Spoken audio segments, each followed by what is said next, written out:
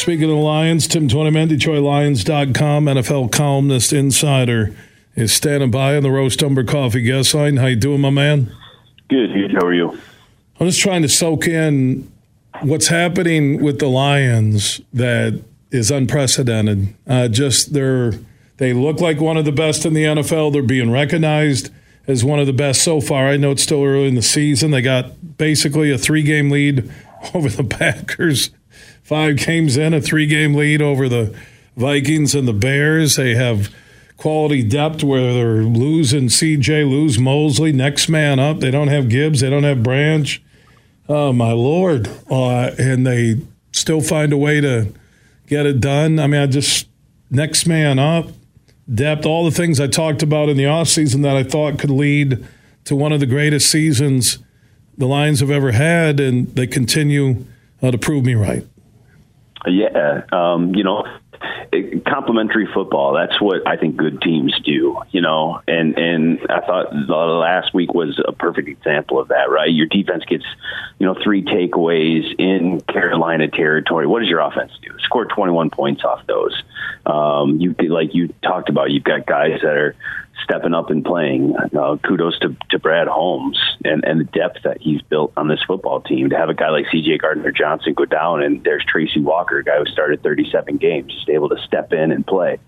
And same thing the other day. You lose Branch, Will Harris, guy who's played and started a lot of football, be able to step in and made some plays for you. So it's a credit all the way around. Look, when you got a top 10 offense and you have a top 10 defense and you drafted well and you've got depth and you play complementary football, this is what happens.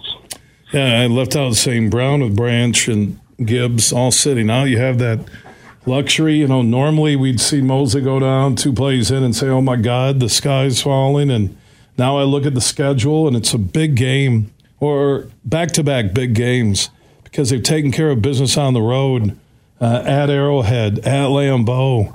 If they could find a way to win these next 2, coming home for that Monday night game with the Raiders and then the bye week.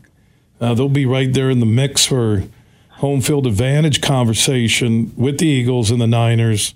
So what do you think about this 3-1 Tampa team they're playing Sunday? Well, I think they're really good defensively. I think that's what stands out when I look at them. And then obviously the weapons on the outside, when you talk about Evans and Godwin and some of those, outside big-time receivers. I think, look, you've got to be steady with them on offense. I think just keep doing what you've been doing on offense. Lean on David Montgomery and your offensive line. Don't make mistakes if you're Jared Goff. Take what's there. And he's done a great job doing that. And then, to me, Baker Mayfield's playing some pretty good football, but I think he's a guy that'll make mistakes if you rattle him, if you get after him, if you pressure him, get him off his spot, and make him get out of the pocket, try to throw on the run. Look, he's going to make some plays, but we've seen over the years there's a tendency to make some mistakes too. So I think that's the game plan. Just be what you are on offense. Continue to do what you do. Run the football. Let everything else, happen off your run game. And then defensively, to me, you just got to pressure Baker. And I think Baker will give you, a couple opportunities to have a big takeaway, and that could be the difference in that game. I think the heat is going to be, an issue. I haven't looked at what the temperature is going to be like there, but it's cold here in the 40s, 50s. So you've got to deal with the humidity, deal with the heat a little bit. It's still fairly early. We're not too many weeks away from 80 degrees, so I don't think it'll be that much of an issue. But, conditioning, fourth quarter, it's a close game. That's always something to watch when you go play Tampa and Miami down in Florida as well. Well, what's impressed you the most about this team that you didn't expect going back to the offseason or training camp, at least early on? Number one, against the run. I think that's very surprising. You look at the issues had last year, and look, they were better, obviously toward the end of the year, minus the Carolina game, obviously. But to me, just how they've been able to handle the run, how they're playing their gaps, how they're trusting each other up front. One guy isn't trying to do another guy's job and trying to do too much. Everybody's just doing their job. They're trusting the guy next to them, and they're stopping the run. I mean, no team has rushed for 100 yards in a game against Detroit this year. I think that's terrific. 5 weeks, and I think that's how you play good defense. You stop the run, you make teams one-dimensional, you make teams have to throw the football, and then, that I think has generated some turnovers and allowed guys like Eden Hutchinson and Charles Harris and other guys to get to the quarterback. But to me, I think defensively has been a pleasant surprise, but especially what they've been able to do against the run. To have the number one rush defense in the NFL for 5 weeks is pretty impressive. Tim Twentyman, DetroitLions.com columnist insider when it comes to Lions and the NFL, joining us on the Roast Umberg Coffee guest line. Jared Goff, just emerging as one of the best in the NFC, NFL leadership on the field, off the field, not making mistakes. How much longer do you think before they give him a new deal? I really wouldn't be surprised if it happened at some point in the season, and certainly it's going to happen in the offseason if they continue on this track, if they make the playoffs, win the division, do what they're doing right now. Look, he's 28 years old. He still has a lot of football ahead of him. I think he is certainly proven to Lions fans that he's the long-term answer here. He ranks in the top 10 in the NFL in every major statistical category from the quarterback position. He's got complete command of this offense. Guys respect the hell out of him. And I wouldn't be surprised if that announcement was made at any point during the season, but certainly I would expect it to be, after the season, before next season, if not done during the season. When I mentioned the CBS NFL Power Poll having them into the top 5, right there with Niners, Eagles, Chiefs, Dolphins, is there anything missing that they still need, Tim, that if you pause for a moment, what would it be? Not a negative, but just you're keeping an eye on this.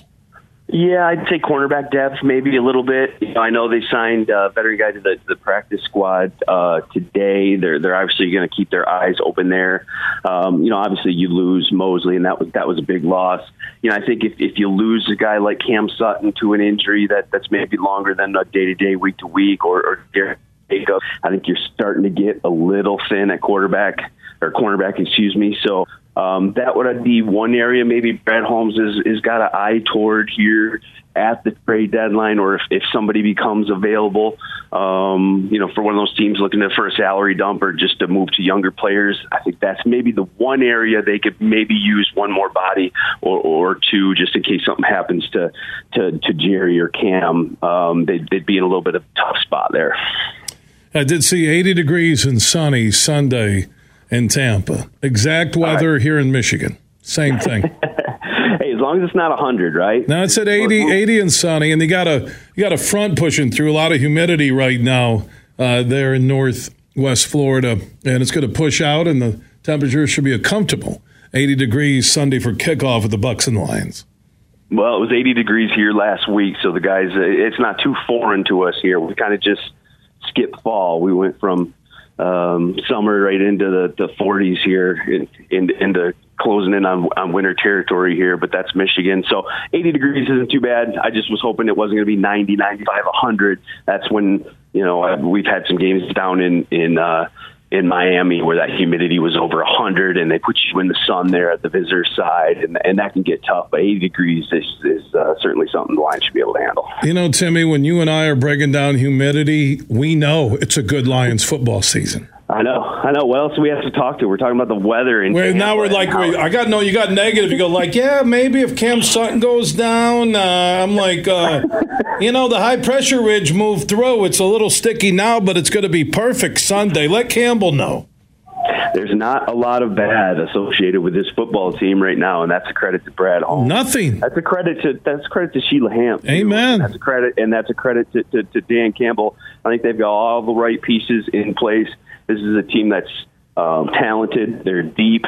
They're getting huge contributions from young guys, which bodes well for this not just being a 2023 thing, for this being a 24, 25, and a consistent thing. So if you're a Lions fan, you should be really, really happy about where the Lions are. I've been covering this team for 15 years. This is the best football team I've covered in my 15 years, and this is probably the most excited I've been about a team in my 15 years and their ability to not just make the playoffs, but win the division and maybe do some damage and us be playing some pretty good football into January, and who knows? Hopefully February. They get home field advantage. They won't lose at home. I said that back in July and August, and I agree with you that the one thing I noticed during the offseason, Tim, that the depth was unprecedented with the Lions. And that depth, when you look at the injuries they've already suffered this year, that they found a way to step up and still get it done. Tim, I got to get to a network TO.